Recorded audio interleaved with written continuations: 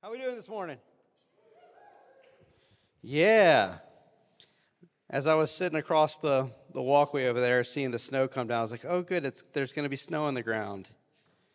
We didn't get the payoff. No snow on the ground. Maybe it'll come later. I don't know. Well, welcome to Mercy Hill Church. My name is Ernie. I'm one of the pastors here, and it is so exciting for me to be able to say that, by the way.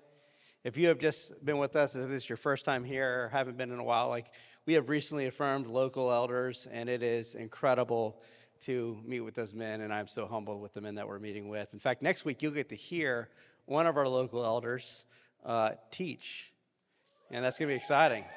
Jesse McCluskey. He's not here. He's dealing with a sick kid, so you pray for him. Actually, I think he's sick now, right? Yeah, that's what happened. Let me get this going up real quick. But yeah, it's great to be here. Excited to have you here. I want to start by sharing a story. When I was in high school, I wasn't the most studious of students. In fact, I didn't even know I had to apply for college until my counselor told me senior year. I thought it just worked out that you just go register or whatever you've done, because all throughout my entire life, you go to this junior high, then you go to this high school, that's just how it went.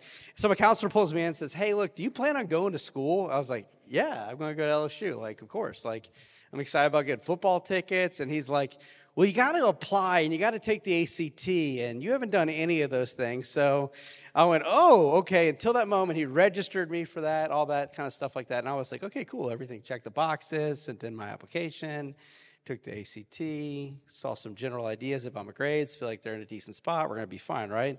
Well, spring break comes around. I'm coming back from spring break with my friends. Senior year, had a great time. And just a little detail, it's going to be really important. I'm wearing a blue shirt. It's a La Tech shirt that has the sleeves cut off because I think it looks good. And and on the back it says, is it in you? It's this kind of thing to go to La Tech. I have no plans of going there. And as we're riding back in the car, I get a call from mom. It's like, hey, we got a letter from LSU. It's like, oh, sweet. She's like, get in and get in. And I'm like, what? And I just begin to are you kidding me? And I end up finding out some details that yeah, you may have an opportunity to get in if you go to summer school there. And I'm like, I don't know what that means. I don't know what it looks like. I just know it's going to ruin my summer plans. And in the midst of this, kind of weeping and feeling really stupid and not understanding things, my friend looks at me as I'm wearing this shirt and he goes, hey, Ernie, is it in you? And I look at him as best friends do. I say, well, it just might have to be, Kevin. I might have to go to a different school in this moment. And as we're just laughing at one another, which is a really silly response, but more than just feeling dumb at that moment, it became this fear about my future. Because I had this picture, my parents went to LSU, I'll go to LSU. I had this idea about what was going to happen and how it was going to happen. And at this moment, it felt like everything was turned on its head. And I was like, Lord, where are you? And it's and if God was being honest, he should look at me I didn't make you get that C in geography. That was on you. We have that way of doing that, right? When we mess things up, we're like, God, what did you do to me? But we all do that pretty well. And in the midst of doing that, in the midst of wondering, God, where are you? What does it go? Where am I going? I begin this future fear of is my life, did I just ruin my life? Is everything going to go wrong and bad for me at this moment? And I'm just spinning out of control as an 18-year-old man being what does my future look like? And I'm crying out to God going, what do I do? Where am I going? Where are you taking me? Perhaps many of you have experienced something very similar. Maybe you didn't forget to take the ACT like I did, or, apply for college. But students, maybe there was a moment that you didn't get into the university you thought you would get into. Or maybe you didn't get the co-op that you thought you would get. Or maybe, you young professionals out there, the person that you were dating for a long time, you thought you were going to marry them and it didn't work out. Or the promotion didn't happen. Or you haven't had kids at this moment in your life and you always envisioned that being true of you by the time you hit your 30s. Or the marriage began to fall apart. You're at a moment where your future seems uncertain. It seems turned over on its head. And you're like, what am I supposed to do? Lord, where are you? Where are you taking me? What is happening in this moment? And everything just seems to be flipped on its head. You're like, where am I going to go? What is going to happen? And what you'd like for God to just speak through the clouds to you, right? be like, Ernie, it's going to be okay. You're going to pass your summer school and you're going to go to LSU. But he doesn't. You're going to have that baby in 2 years. Chill out. You shouldn't be married to her anyways. You shouldn't have even been dating her. You wish God would speak from the clouds and say that, but he doesn't. And you're worried, like, is he in control? Is he king? Is he worth following? Perhaps God did something even cooler than speaking to the clouds to you. In fact, this morning, I think what he's done is that as we look at a passage that was written almost 2,000 years ago, where God is going to speak some truths that speak right into your situation. That even though he didn't speak through the clouds 2,000 years ago, he spoke to you. He planned it even before you existed that you would hear this. And I believe as we look and examine these words that Maggie just read, as we look at John 14, that God would begin to point to us a place that we can look, a person that we can look upon, that when everything seems to be falling apart and we don't know what our future looks like, we would have something that would hold us steady and carry us through. And it wouldn't be the thing that we were looking at before, but it would be the person of Christ.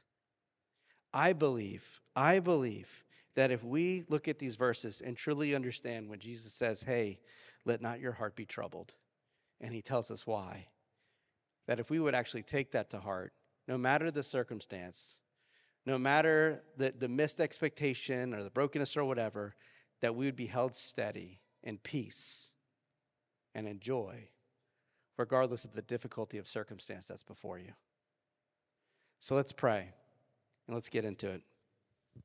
Lord Jesus, thank you so much for an opportunity to read your word, to make much of you. God, I pray in this moment that we would begin to open our hearts to you, that we'd open our ears and we'd open our minds and say, God, whatever you have for me for the next 30 minutes, for whatever you have for me as we look at this word, whatever it is, Lord, I want to hear it, and I want it to be transformational in my life.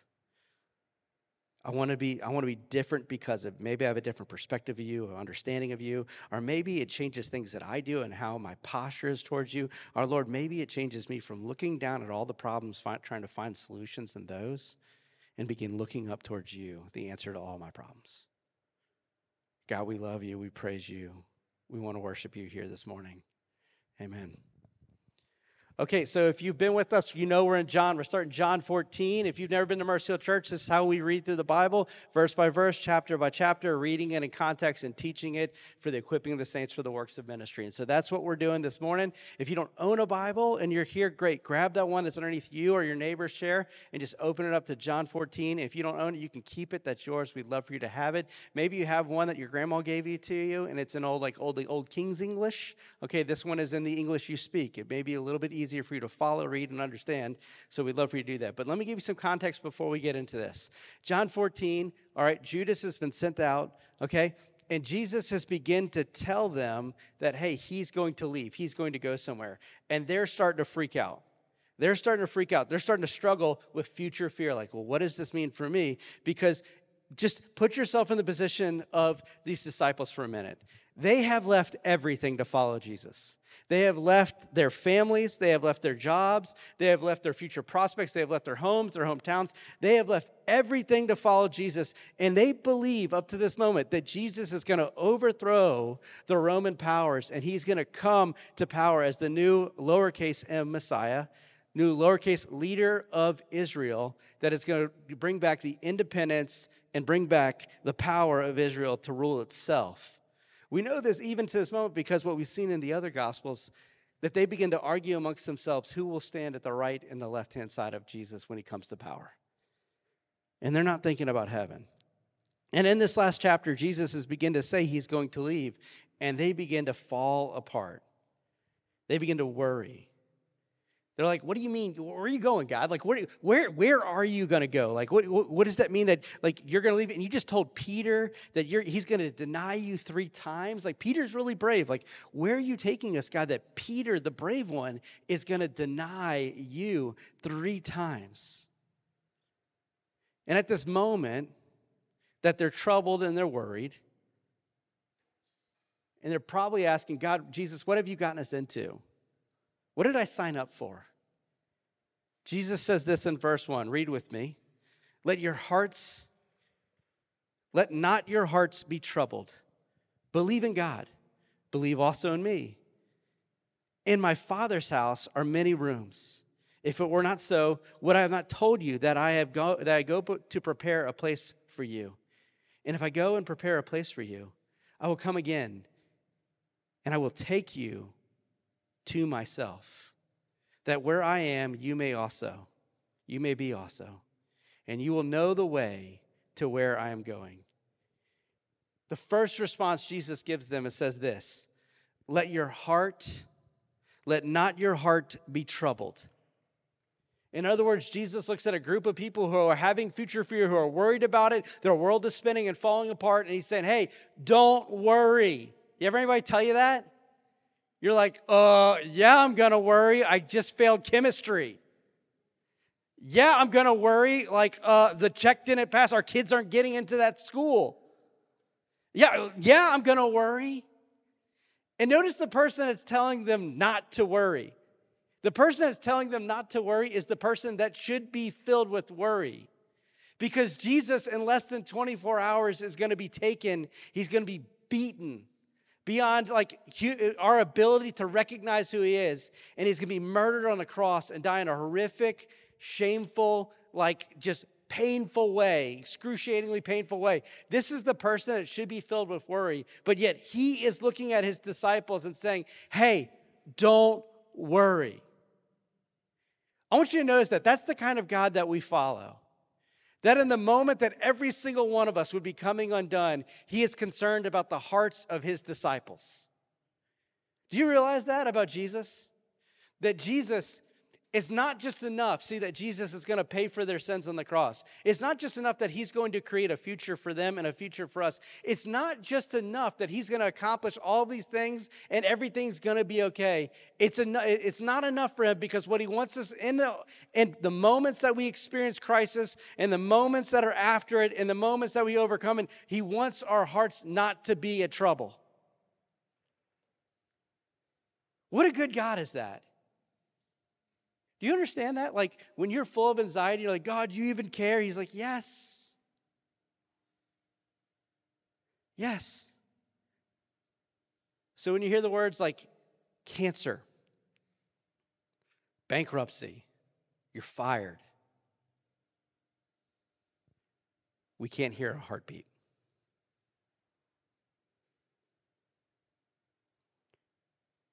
When you hear those words, and you go, God, are you here? Do you care? He does. He does. Because he says, in the midst of the wreck of your life and the destruction that is happening around you, he's giving a command that your heart would not be troubled. But how? Look at his very next sentence. Believe in God. Believe also in me. Do you hear what Jesus is saying? He's saying in the same way as he's looking to these Jews who have followed him and they believe in Yahweh, they believe in God the Father. He's saying in the same way that you believe there's a God in heaven, put that same kind of trust in me. See that word believe he uses right there? It's pisto. It's a belief that means not just it can either mean believe or trust. And when Jesus says believe, he's not saying believe that there's a God up there, that there's somebody in the clouds. He's saying trust in me. Trust in me. Trust in my goodness. Trust in who I am. Trust in everything that I am. Trust in me. Trust in God. When your world is spinning, what God tells you to do is to trust in him. It's a loaded sentence, isn't it? You ever trusted in someone? They said, dude, just trust me, you know? Like maybe you've been on a road trip with your parents, and you're like, my parents were like, Dad, like up until recently, he didn't trust like Google Maps, you know? So he always had like folded out maps. We'd be going to the beach, and I'd be like, Dad, it says there's like a 2-hour wreck on my phone that way. Like, we should go this way. He goes, no. This is the best way. I know. The map says it. And I said, and he always calls the Google Maps the lady because it's a lady's voice. Like, I'm not listening to the lady. We're going this way. He's like, trust me. 4 hours later, we're turning back around and going the direction we're going. It's like, God, I trusted you. You know what's the difference between like your dad with the bad map and God?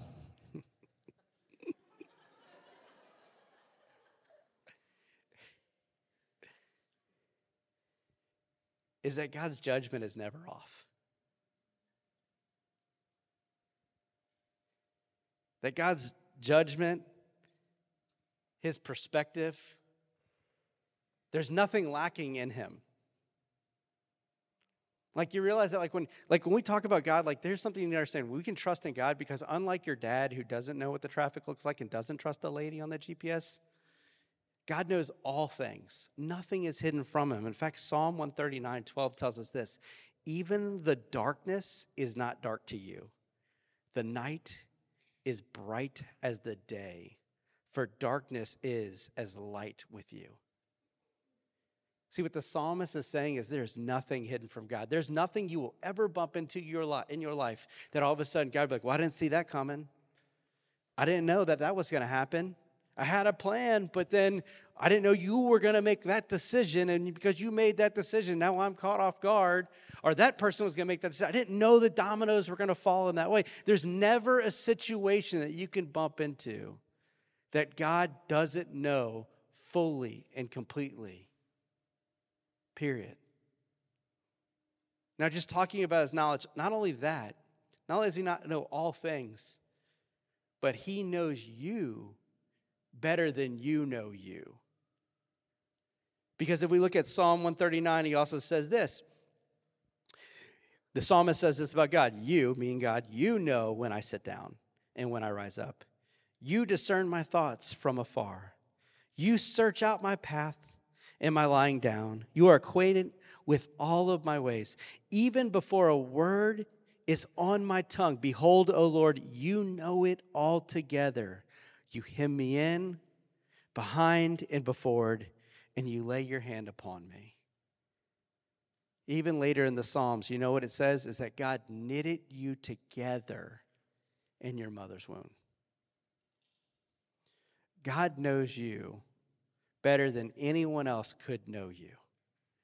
And so when the God of the universe looks at you and says, hey, not only do I know all things, but I know I'm intimately involved in the details of your life. And he says, trust him. He's not speaking out of ignorance. He's not some distant king that just goes, I know my kingdom and I know my people. But he actually knows his kingdom and he actually knows his people better than they know themselves. There is not a better person to trust. But not only does Jesus point to him, it's a point for worriers to steady their hand. He also points to what he's going to do. He points towards the future. Read with me verses 2 and 4 again. He says, in my house are many rooms. If it were not so, would I have told you that I go to prepare a place for you? And if I go and prepare a place for you, I will come again and will take you to myself, that where I am, you may be also, and you know the way to where I'm going. See, at the moment that the disciples are drowning in worry, not only does he tell him to trust in him, but he says, hey, trust in the future that I have. Let me give you something to look forward to. Let me give you something. I'm going to give you a picture of what's going to happen. Let me tell you where I'm going.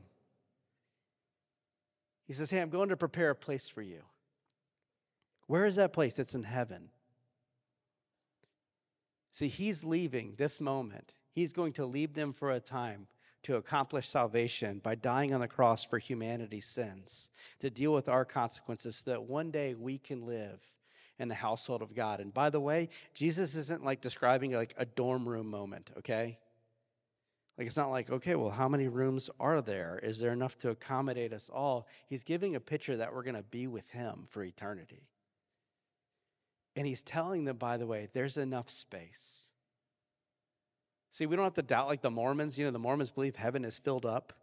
And so their best thing is they can live a certain life and all of a sudden they could become like God, demigods to planets that they can populate themselves. It's science fiction. It's crazy. But my point is this. It's like God is not saying, hey, there's not enough room for you. And he's not saying there's not enough room for your neighbor. He's saying there's enough space. And I've prepared it and I've readied it for you.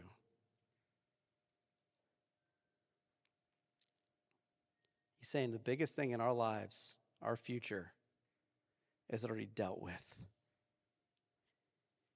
And it's secure because he's going to bring it about. Do you see what it says? And if I go, I prepare a place for you, I will come again and I will take you to myself. Not only is the promise that he has prepared a place for us, but he himself will accomplish it. He himself will bring it about. It's not like the bad promises, like it's not like the bad promises maybe you've heard before, where all of a sudden one of your friends says, hey, my cousin has Taylor Swift concert tickets, front row, he's going to give them to us. We just got to meet him there. And you're like, sweet. And you show up the day of, and then all of a sudden he doesn't pick up the phone because he was going to give them to a friend of a friend of a friend, and all of a sudden it never made it to you because it's been outsourced and given to all these people before it got to you. Jesus himself is the one that says, hey, I'm going to take care of it. I'm going to be the one that accomplishes it. I'm going to be the one that brings it to fruition. I'm going to be the one that makes it possible. It is in my hands, not your hands. See, it'd be one thing if God said, hey, there's a great future for you. You just got to get there.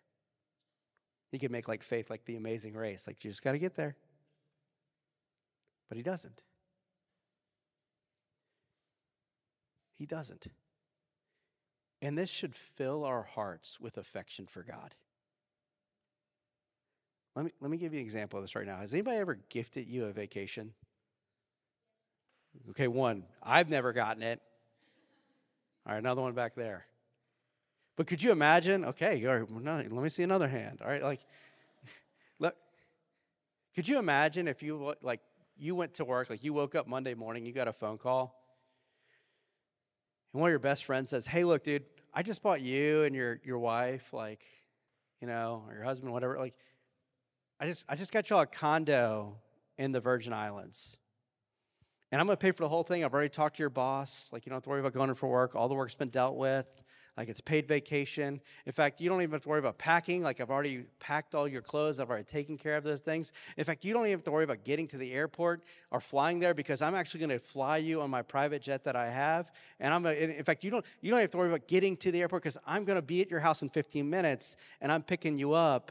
And I'm going to drive you down there, then we're going to fly there. I'm going to drive you to the place, drop you off right there. And don't even worry about the meals. The meals are taken care of. Oh my gosh, the meals are taken care of. All the excursions taken care of. Nothing, no expense whatsoever. Don't even bring your wallet. You're not even going to need it. Everything, in fact, every thought, what would you do if you came back from that? You'd be like, that person is the best person that has ever existed in all of existence. That person, well, I'm going to name my first child after them. Even if it's a girl and his name's Frank. I don't care. You would lose your ever-loving mind. You'd be like, this is the most amazing thing that could have ever happened. And that is just 1 week of your life. And yet the God of the universe is saying this to us. Hey, guess what? I've already taken care of the fare. I've already figured out. I've already paid for you to be there in my blood. I've already dealt with the problems that you have of sin. I've already pulled the things that have kept us at distance. I'm bringing you into the family. You don't have to accomplish it. I've dealt with it not just for a week of your life, but for eternity, from now until then. Is God not glorious? Is he not worth our affections? Is he not worth should we not trust him with everything we had? Should goodness and affection for him not swell up in us and go, God is good. This is the greatest thing that could have ever happened to me. Man, our God is good. And here's the thing, he doesn't even keep it secret. You notice the last thing he says to him? Look at it. You know the way to where I'm going. How can Jesus say that when they're like, no, we don't know? It's because over and over and over and over again, he has told them throughout the story of John. In the same way that the Spirit over and over and over again, and as you read the word over and over and over again, God reaffirms where he's taking us. Even when we are in self-denial, even when we have a hard time seeing it. Just like Thomas does. Look at Thomas's response, because Jesus says, hey, you know the way. And Thomas is like, Lord, we do not know where we are going. Like, Maggie read it real nice, but I see like when I read this, I think Thomas is pretty frantic. He's like, we don't know where we're going. How can we know the way? Like, he's panicking. Like, Thomas is like, think about this. His life has been about following Jesus for the last 3 years. He's left his profession. He's 3 years behind. He's not married. All the things that he would be pursuing in life have been set aside in order to follow Jesus. It's as if like his compass of his life was taken like like the snow globes. You just shake it, and his compass is doing this. And he's like, where are you taking me? Where are we going? He doesn't see the picture. And in this moment, I really appreciate Thomas, because there have been so many moments in my life where I feel like where my world is just spinning and I see the truths of God written on pages. I even have friends tell me it, and I'm like, I still don't get it.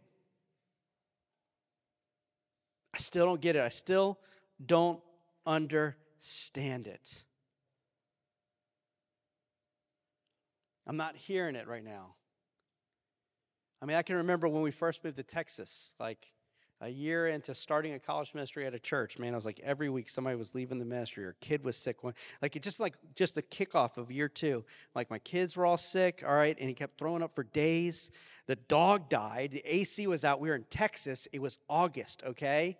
And things are just falling around. I'm filled with anxiety, and I'm like, why am I here, God? Why did you move me to this desert to do this? Why? See, that's where Thomas is. He's like, Lord, I know I've read it. I know I've heard you said things, but we don't know the way. We're not getting it. See, even in those moments where God's like, hey, listen, I've told you before. Trust in me. And you look at God and go, I'm not trusting you. I don't understand it. I need you to give me more information. Jesus graciously responds like this. Read verse 6 with me. Jesus looks at him and says, I am the way, the truth, and the life. No one comes to the Father except through me. That doesn't feel like an answer, does it? But it is. See, what has Thomas been asking? Like, what is the way? Where are we meant to go? And Jesus' response is to reaffirm a truth. That in the midst of his doubt and in our doubt, Jesus will continually reaffirm a truth that will be an answer to our future fear, the ambiguity of what's happening in our life, or the difficulties that we're going through. Jesus himself will bring comfort to our hearts. You know what it looks like?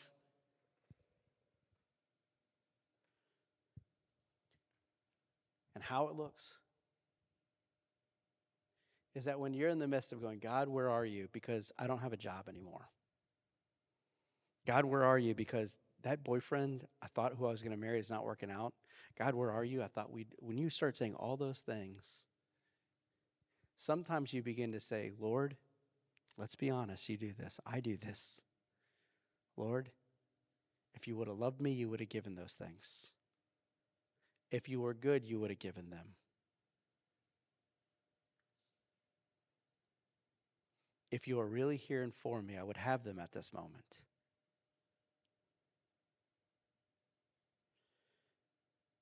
And what sometimes happens in our hearts, I want to be very tender as I say this, is that sometimes we take the blessing of God and we make it an idol to be worshiped.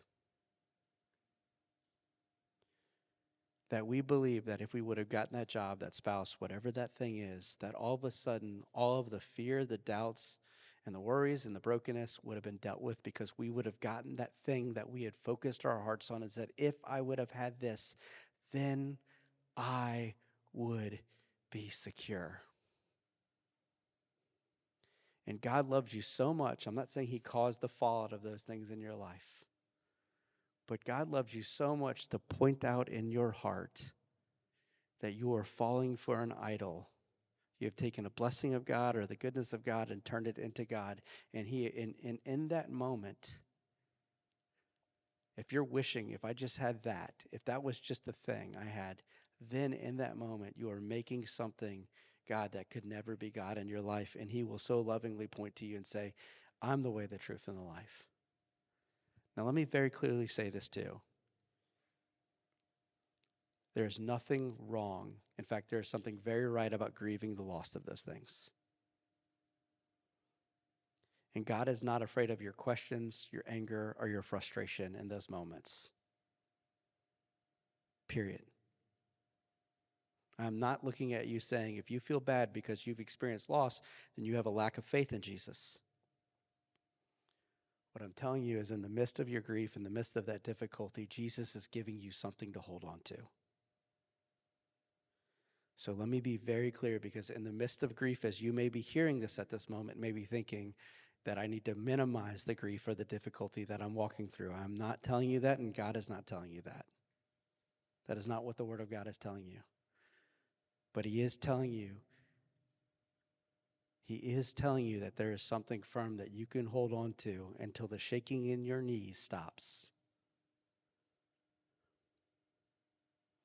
And He will continue to carry you all the way through.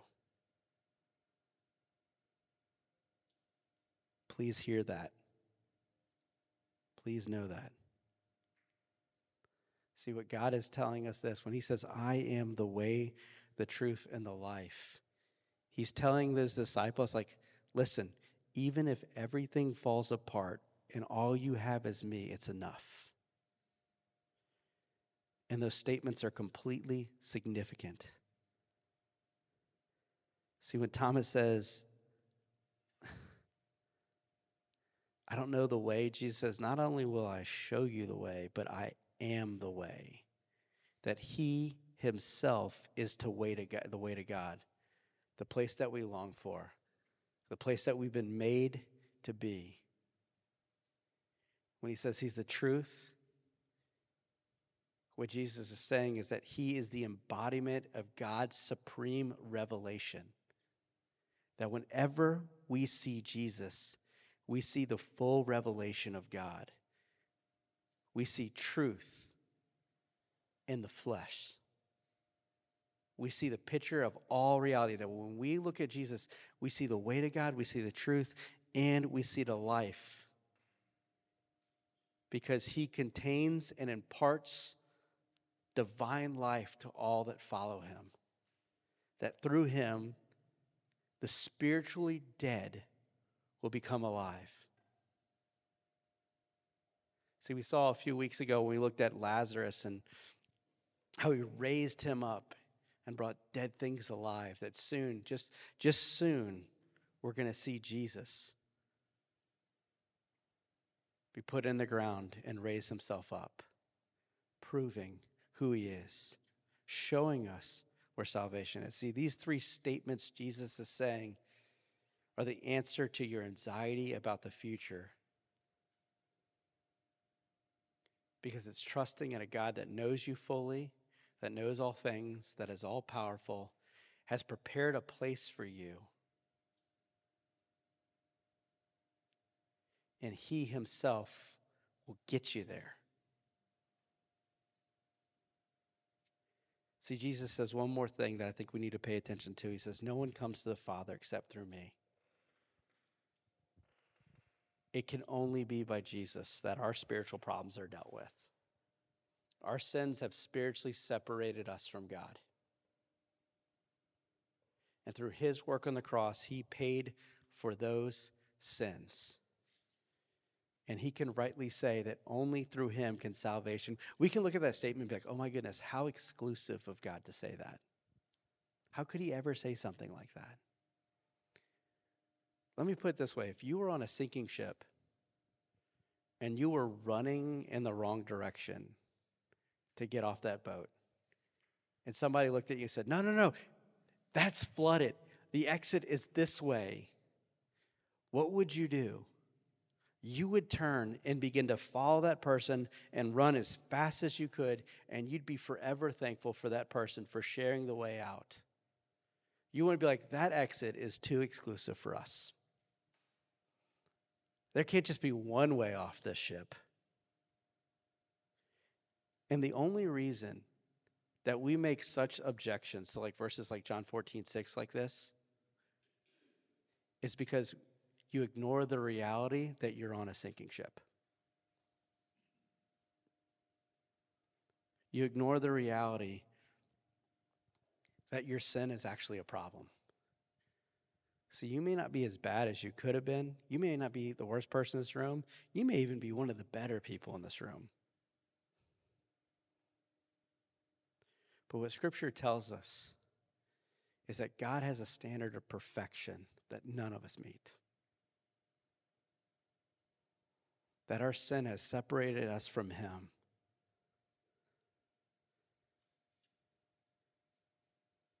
And broken relationship. That we've broken the law of God. Yet even in the midst of us, as rebels of God, God gives us an invitation to be with Him. See, some of us in this room, the reason why we don't see passages like this as incredible is because you don't realize that how the depth of what you need to be saved from. The distance that you've created between you and God. And if you would realize that, what would grow in your mind is not just the depth, but the depth of His grace and mercy and goodness. That even in the midst of that, while you were running away, He was running after you. And He was creating a way for you even before He created you to be in relationship with Him. And He's got a room in His house for you. That you would live forever with Him. But you can't go it your own way. You've been failing at that the whole time, haven't you? And now He's created a way for us to follow Him. Now there's another group in this room that you have trusted Christ as your Savior. But you haven't trusted Him for the life that Christ has for you. Like you know Jesus, you follow Jesus, you're walking with Him, but your life, it would not be called an experience of like joy, peace, contentment, abundant life, these things that God has called us to. And you would say, well, yeah, Ernie, it hasn't because of this problem and that problem, this problem and that problem and that problem and this thing. And you would point to all these things. Those things were never meant to give you peace. At best, they were a blessing. Maybe just a convenient. And you have sought peace and contentment in all of the wrong places. And Jesus is looking at you at this moment and He's saying, hey, listen, don't look around. Stop looking down. Look at me. And if you knew who I was, that I was the way, the truth, and the life, and you grasp that, you would stop trying to find peace and contentment and things that were meant to be blessings are joys. And you would find it in me. And even in the worst moments of your life, you would have peace, contentment. It would be possible. Grief would be there too. Anger would be there too. Frustration would be there too, but peace would reign. It would all be there. See, what Jesus is saying to us who are Christ followers, who sometimes take our eyes off of God, is saying, look at me. This is the last little illustration I'm going to make. When I went to Texas, I learned about something called slacklining. You guys know what that is?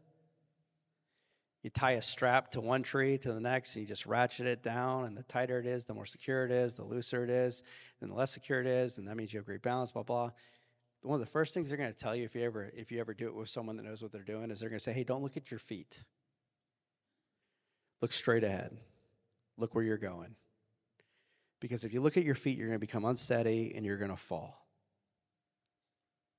But if you look ahead, you'll be able to keep some semblance of balance. You'll be able to keep moving forward. I can't help but what Jesus is telling the disciples is He's saying, stop looking down at all the circumstances and all the things that you don't understand and you don't know, and just look at me and trust me. Because all of this is going to keep moving like your feet on a slack line. Whereas if you just look forward and look at me at where you're going and the plans and the future that I have for you, I'm going to get you there. And it's going to bring about a measure of peace in your life. Where are you looking down, and where do you need to look up? Let me pray. Lord Jesus, thank you so much for a word like this.